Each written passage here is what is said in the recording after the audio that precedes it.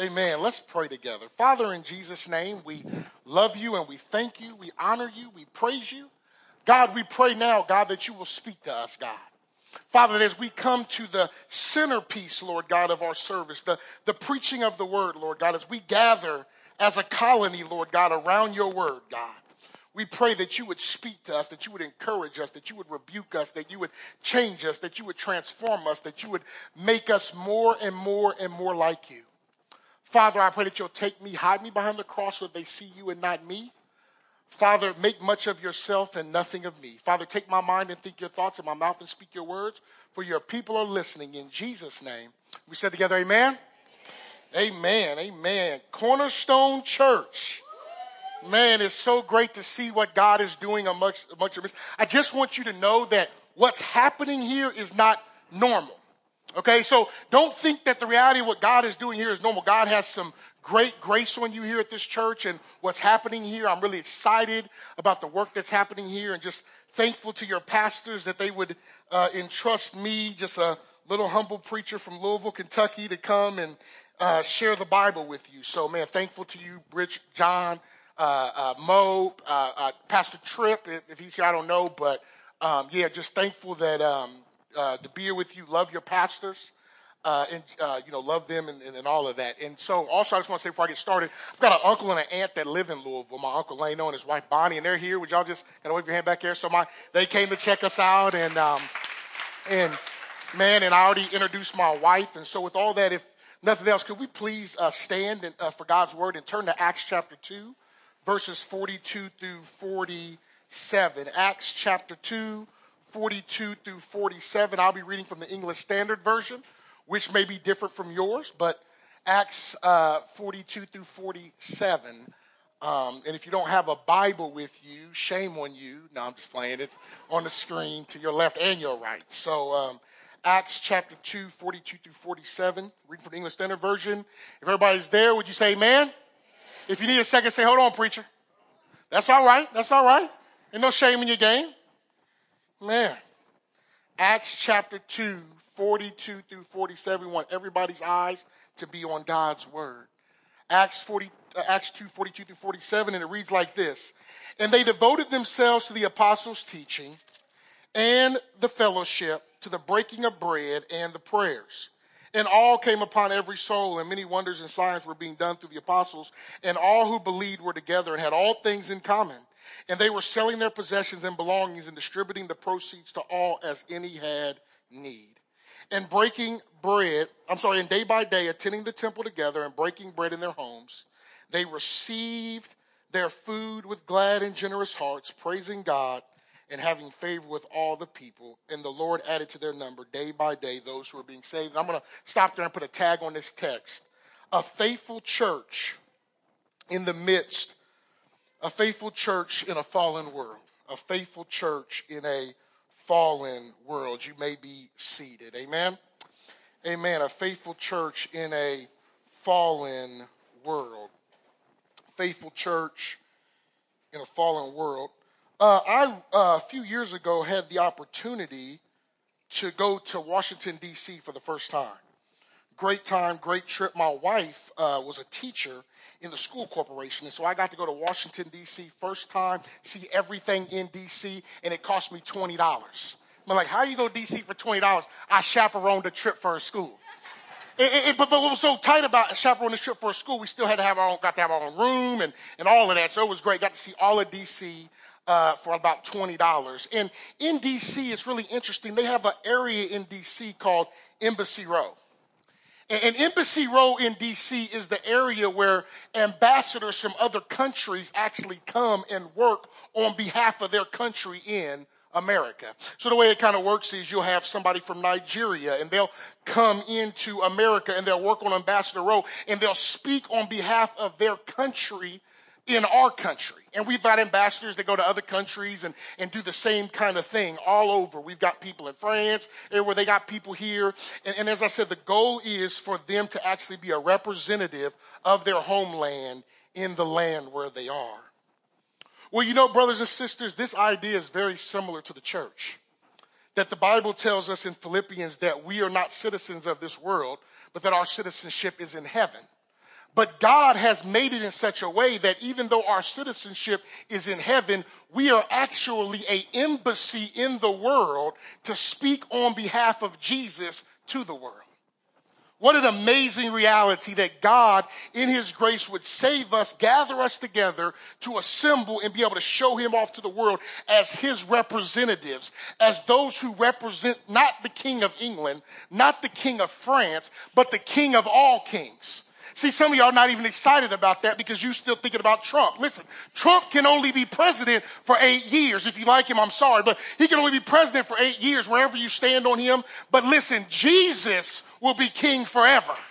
That there's no end to his kingship. And once again, I'm sorry, I didn't mean to say anything if it disrespects anybody who likes Trump, but you get the point that I'm trying to make. And so God has set us up to be a kingdom on earth that actually displays him to the world. And this is serious business. And this, in some sense, is what this text is actually talking about this morning. Leading up to this text this morning, the Apostle Peter preaches a sermon, a gospel-centered sermon, and some 3,000 people believe. And then after they believe, they're baptized. But you know, I love the fact that the text doesn't end with them being baptized, okay? I love the fact that it doesn't end there, but it moves on to tell us that after they were baptized, they committed themselves to community. They committed themselves to a church. And that's good news because a lot of us live in a time and a culture where we're just excited for somebody to make a decision, get in some water, and then we say, look what we did. But brothers and sisters, baptism, get this, is not the end, but the beginning.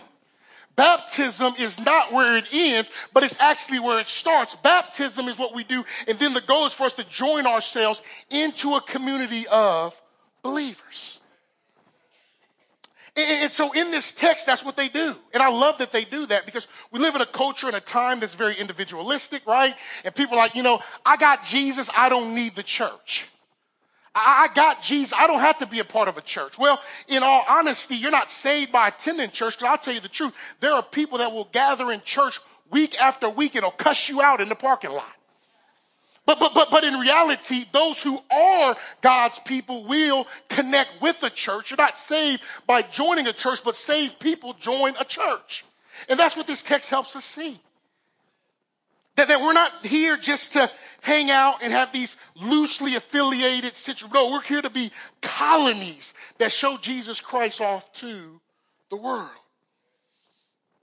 Now, as we think about that reality, this morning, our text speaks to us, and Luke in this text gives us a snapshot, a picture of what the early church looked like. He gives us a small snapshot picture of it. Now, I want to tell you as we get ready to walk through this text, the text doesn't tell us everything about a church. We need the whole New Testament for that reality. But this text gives us a short, simple, succinct snapshot of what the early church looked like, and it tells us what we should be looking like if we want to be faithful in representing God in a fallen world.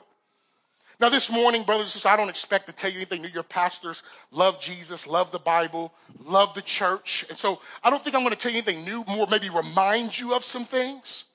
But maybe you're here and you're a Christian and you're not a part of a church. Well, I hope that hearing God's word today will encourage you to see the need to commit yourself to the family. And maybe you're here today and you're not even a Christian. Well, I hope that you hearing God's word and what God's church is about will help you to see that the longing of your heart, what you're deeply longing for, won't be found in a fraternity or a sorority. It won't be found in a sports league. It won't be found in a gang. But it only will be found amongst the covenant people of God in a church. And so this morning I got at least 5 things that I want to show you from this text. I might do 6 depending on my time, but at least 5 things that I want to show you from this text this morning that we see. And the first thing, if we're going to be a colony of God in the world, if we're going to be an embassy in the world, this text helps us see what this church did.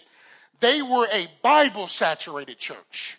Bible-saturated church. Look at verse 42a in the text. It says, and they devoted themselves to the apostles' teaching.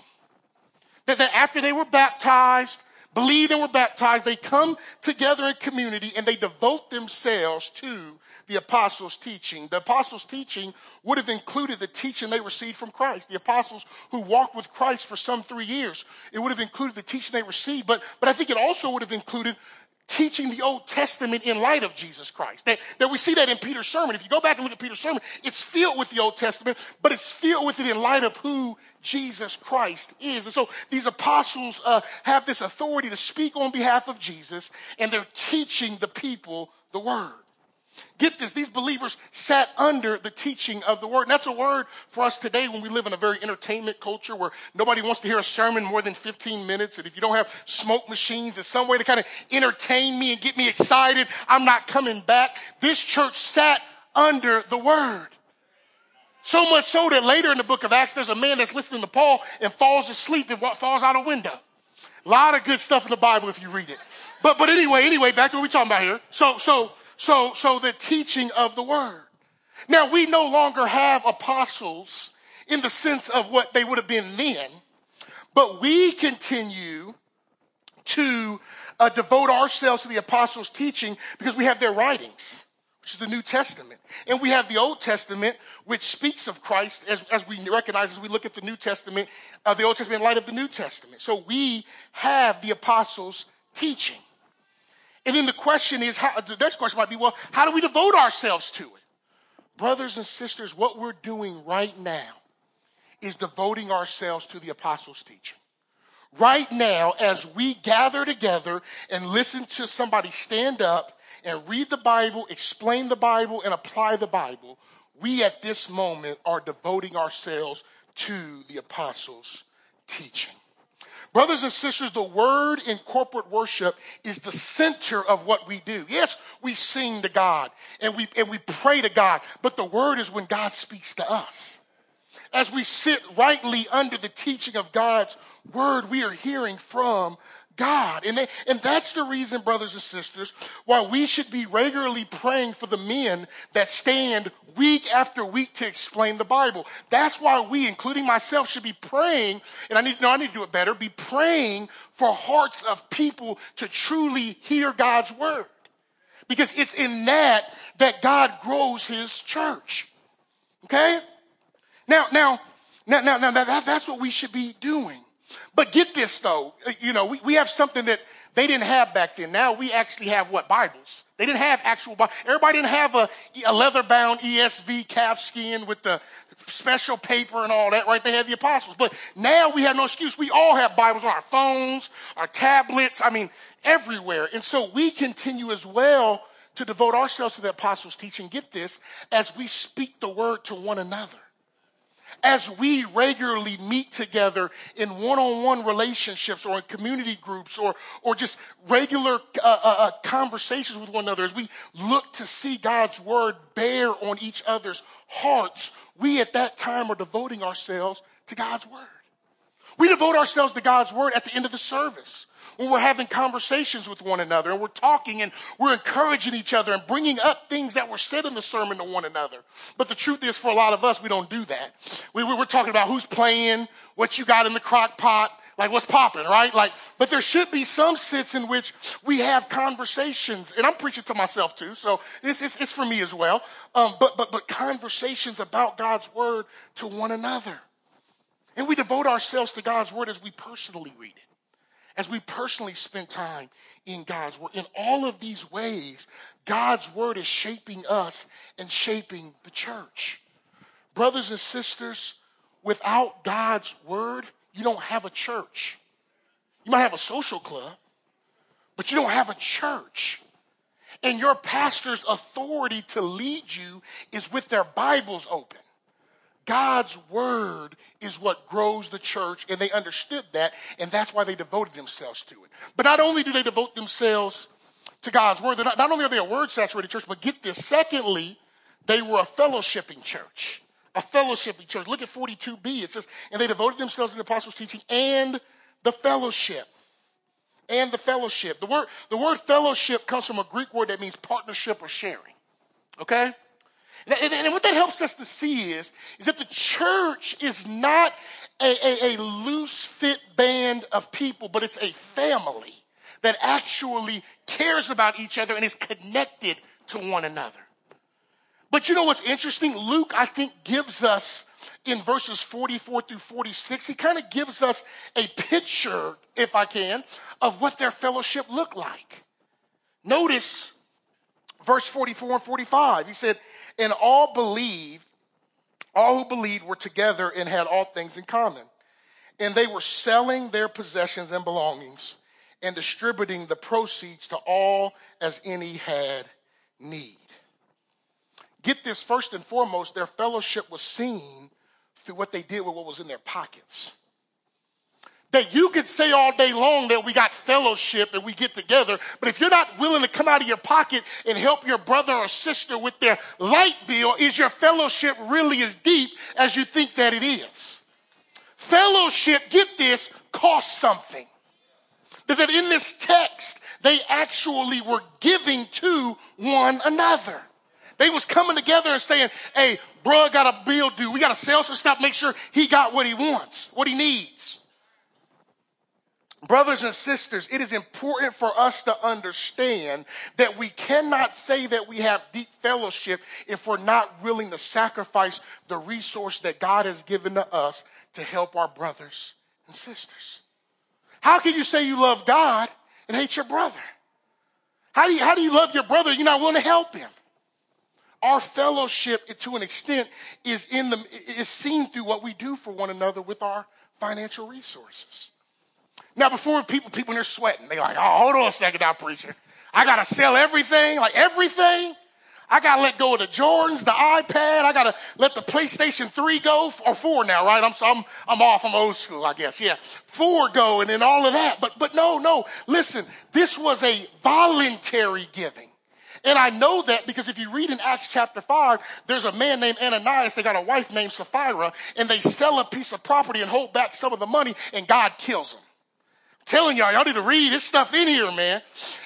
But listen, get this. They didn't kill them. Get this. God didn't kill them because it's because they lied about what they gave. And Peter says something interesting in verses 3 and 4. He says, but Peter said, Ananias, why has Satan filled your heart to lie to the Holy Spirit and to keep back for yourself part of the proceeds of the land? While it remained unsold, did it not remain your own? And after it was sold, was it not at your disposal? Why is it that you've contrived this deed in your heart? You've not lied to man, but to God. Listen, we're not called to have to sell everything we have. And some of y'all are like, thank you for fixing that for me. But get this, though. Even though we're not called to sell everything we have, I believe this text teaches that we should have voluntary, generous hearts with the things that God has given to us. That we shouldn't hold on to the things that we have so tightly. We shouldn't be so my, and think more we. And that's not French. But that's what should be happening amongst the body. Listen, I don't know if we're more like Jesus than when we give. Because Jesus himself, the Bible tells us, became poor so that we could be rich. When he left heaven with all of its wonder and splendor and came and lived in something worse than the most rat-infested crack house you could ever imagine to give his life in place of sinners. As we give of what we have, we're modeling who Jesus is. But get this, not only is the fellowship connected to what they do or what's in their pockets, that partnership and sharing, but get this, it's about their time. Notice verse 46 in the text. And day by day, attending the temple together and breaking bread in their homes, they received their food with glad and generous hearts.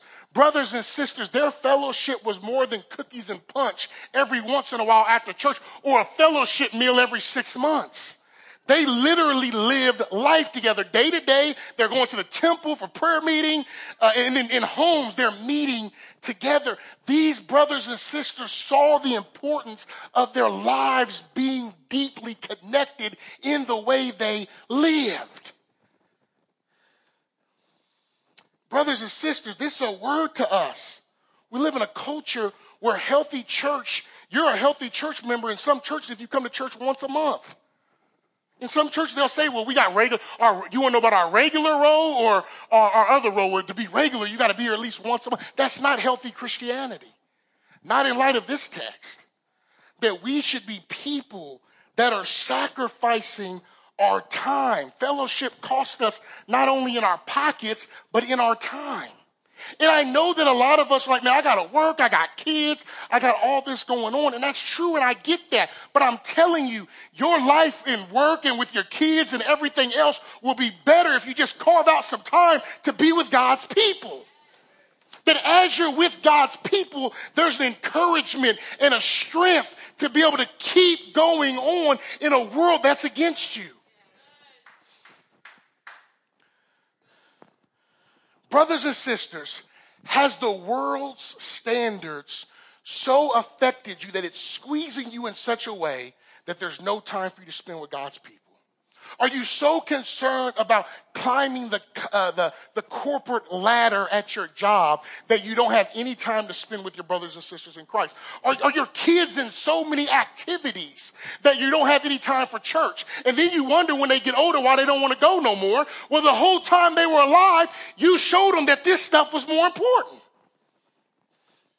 Let me hurry up so I can get out of here. I don't know, this might get, y'all look kind of like, hold on, y'all got to deal with that when I leave, so I'll let y'all deal with that. But anyway. So, you know what I mean? We've got to make time, brothers and sisters, to live life with one another in the context of family, one-on-one relationships, having dinner with one another in our homes, and all of that wonderful stuff that just shows the love and the unity that the gospel speaks about.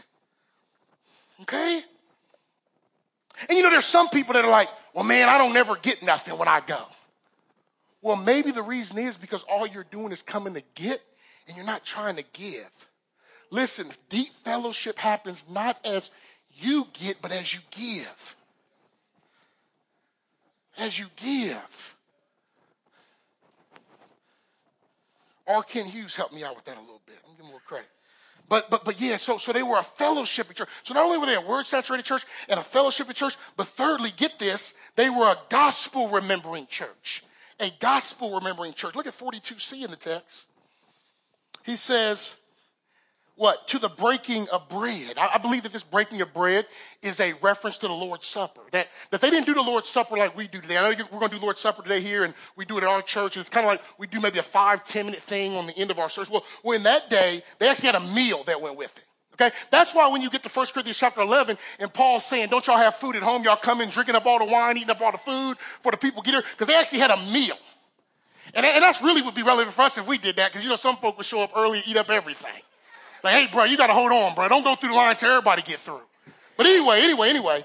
So the Lord's Supper was a meal that they would take. And as we know, brothers and sisters, that the Lord's Supper is a picture, a visible reminder of what Jesus Christ has done for us. That as we take the bread and drink the cup, we are remembering that Jesus Christ was crushed for us and his blood was spilt for us.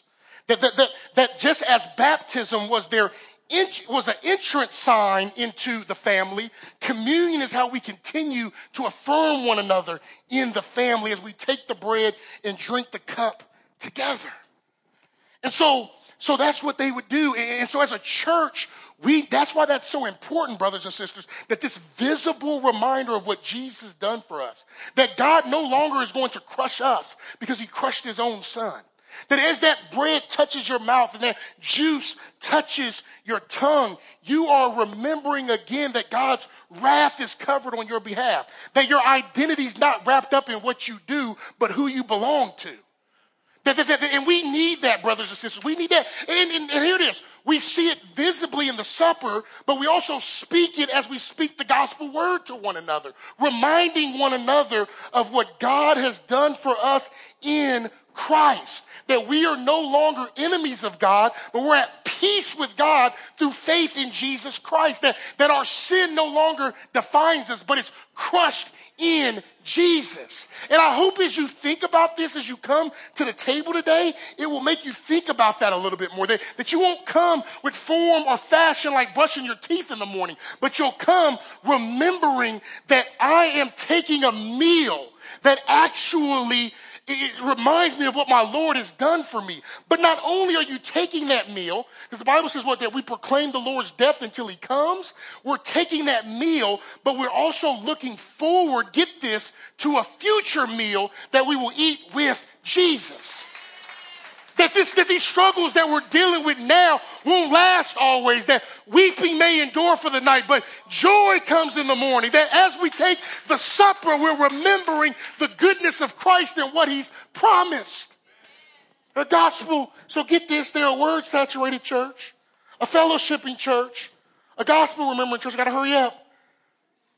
They're a praying church. Look at 42D and the prayers. They devoted themselves to praying.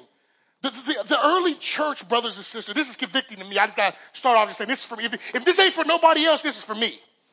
The prayers, the early church was a praying church. They understood the importance of dependence on God. As you walk through the book of Acts, over and over, you will see talk about prayer. Peter and them get locked up later, and then the church is praying for them. And they have a prayer. Paul has prayer with the elders around Acts chapter 20. And then in Acts chapter 1, when they're waiting on the coming of the Holy Spirit, they're up in the upper room having a prayer meeting. That they understood the importance of prayer. This was a church that was facing persecution from the culture, beatings, imprisonments, even death. And they saw dependence on God as a must. I know that we need to grow in our prayer lives. We don't pray because we got money. And we got stuff now, right? We got so-called intelligence and all this ingenuity. Listen, do you realize that we could create something that looks spiritual and all the day long have no power in it? Because we have the resources and the so-called intelligence to manufacture something with no spirit power. That's for me. I could be easy. I always want to have an idea how we're going to ingenue this and ingenue that. Am I the only one?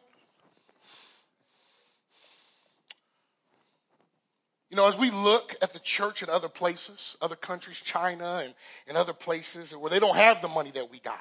And they currently don't have the freedom we have. And notice I said currently because I think America's moving faster than we think to a place where we won't have the freedom that we currently have. But the point, listen, y'all, but the church seems to be growing in these contexts, but shrinking in ours. Could it be because of my prayer and your prayer?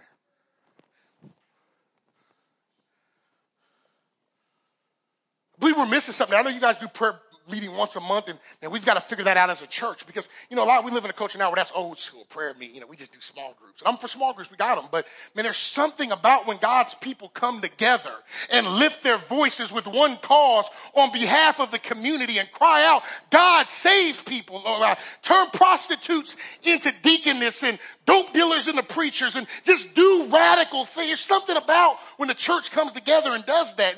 And we're missing that at New Breed. I know we are. They say, that's old school.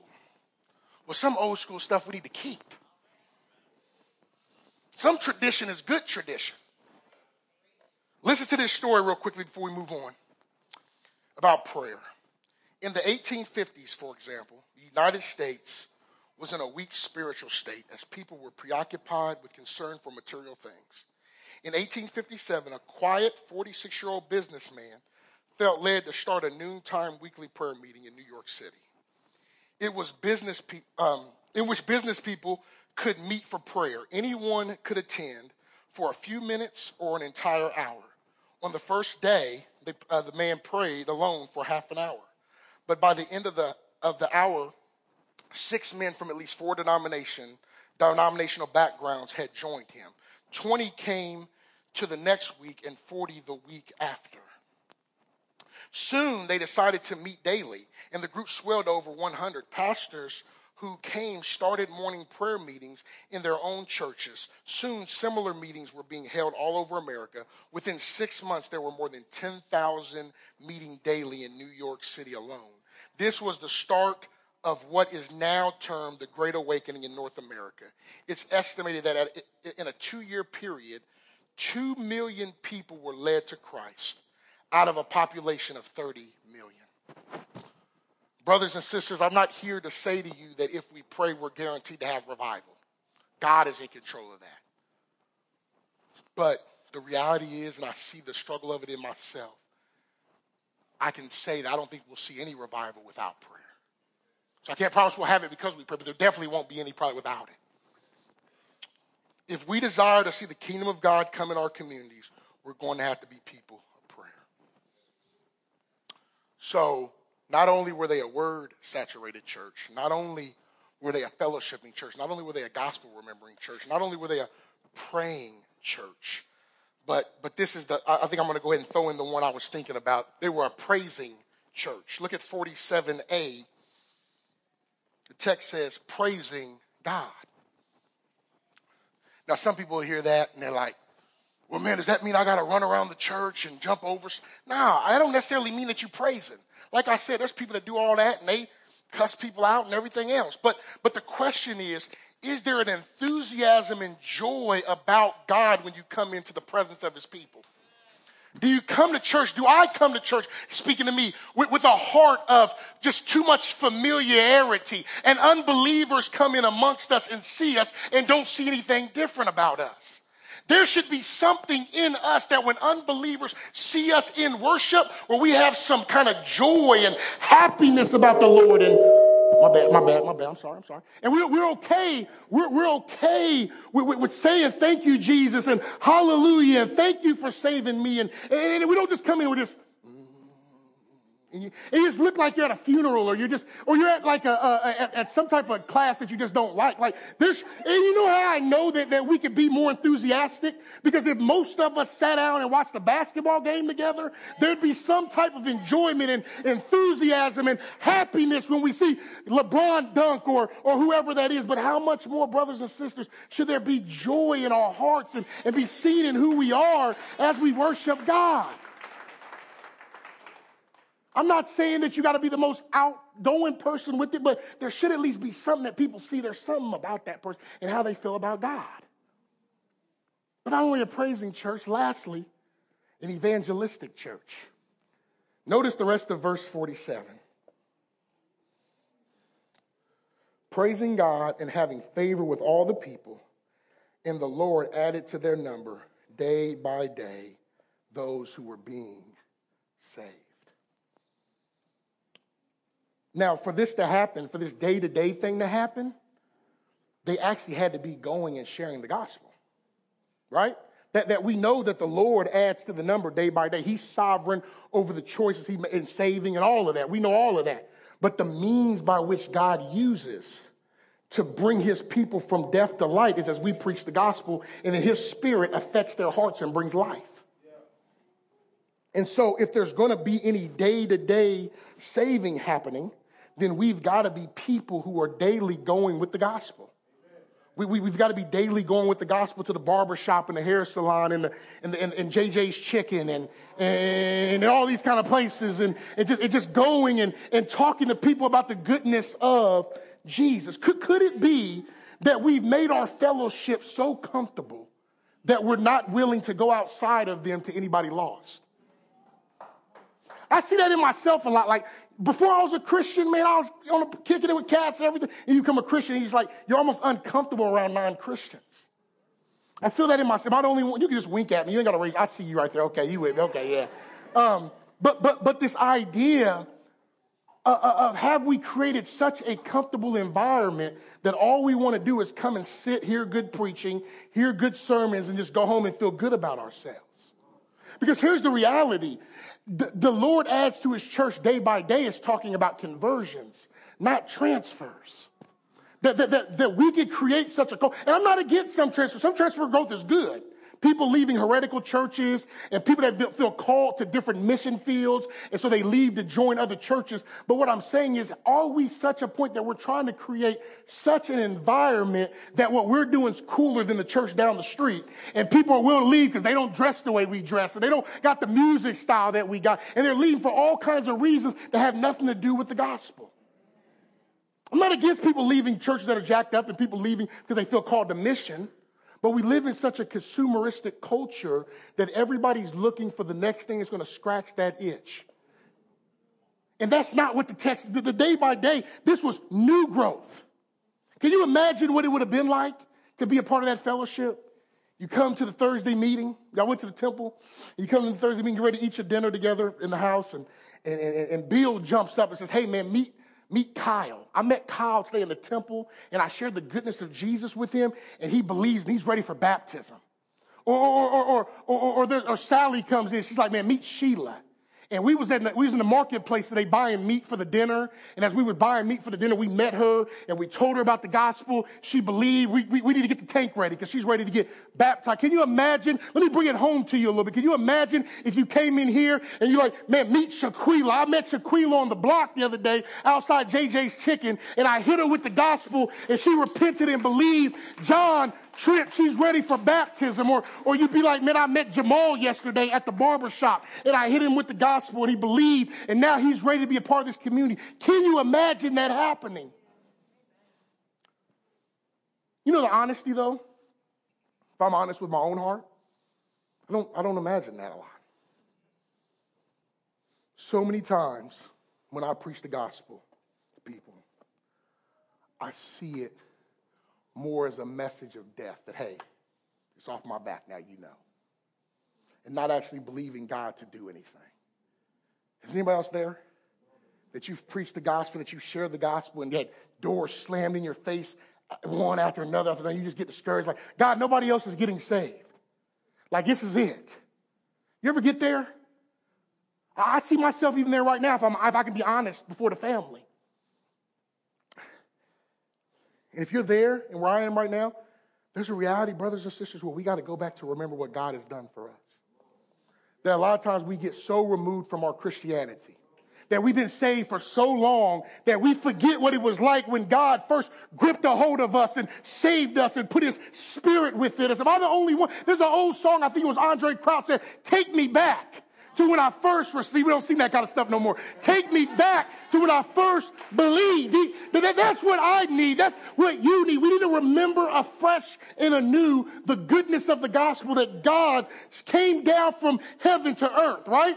Wrapped himself in flesh in the person of Jesus Christ, and lived a perfect life in the world, and was healed the blind and made the lame walk and did all that. And he went from judgment hall to judgment hall before kangaroo courts. He was beaten and bruised and whipped and all of that all night long. And one Friday he went to a hill called Calvary. And he stretched his hands out. He stretched one hand out to be nailed in, and he stretched another hand out to be nailed in, and he stretched his feet out to be nailed in, and they lifted Jesus up. And the Bible says that if I be lifted up, what? I'll draw all men unto me. And we got to remember that our God is still drawing men to himself. He's drawing men, and he's drawing women, and he's drawing boys, and he's drawing girls to himself. But I'm so glad that he didn't stay on that cross, but he died, was buried, and 3 days later rose up from the grave. And God one day opened my heart to believe the truth of the gospel. And I've got to remember that again in a fresh and anew. And you've got to remember that again in a fresh and anew if we're going to be able to have the passion and igniting for us to go with the gospel. It's not going to come because we got cool programs. It's not going to come because we think that our church is a cool environment. Like, that'll wear off in you. It will. It'll wear off with you week to week, that you become a junkie from one week to another. Listen, the only thing that's going to give us that passion is for us to remember what God did for us in Christ and what he will do for anyone else. You might be here today and not be a Christian. And I want you to know that you're in a safe place, that this message that Jesus died and rose from the dead is true for you if you will turn from your sin and trust in Jesus. If you reject that, you will face the wrath of God. But if you will trust in that, you can be saved today, non-believer, if you're here. And for those of us who are in Christ, myself included, we need to daily drink afresh and anew from the goodness of the gospel, to remember what God has done for us and believe him to do it for others. Let's pray. Father God, in the name of Jesus, we love you, we thank you, we honor you, and we praise you. God, I pray that this message would be more real in my heart and my brothers and sisters. Father, set us on fire. Help us to know that it's through you and your power that we can do all things. Help us to remember the truth of the gospel, not to become stale to the truth, God. We love you and thank you in Jesus' name. Amen.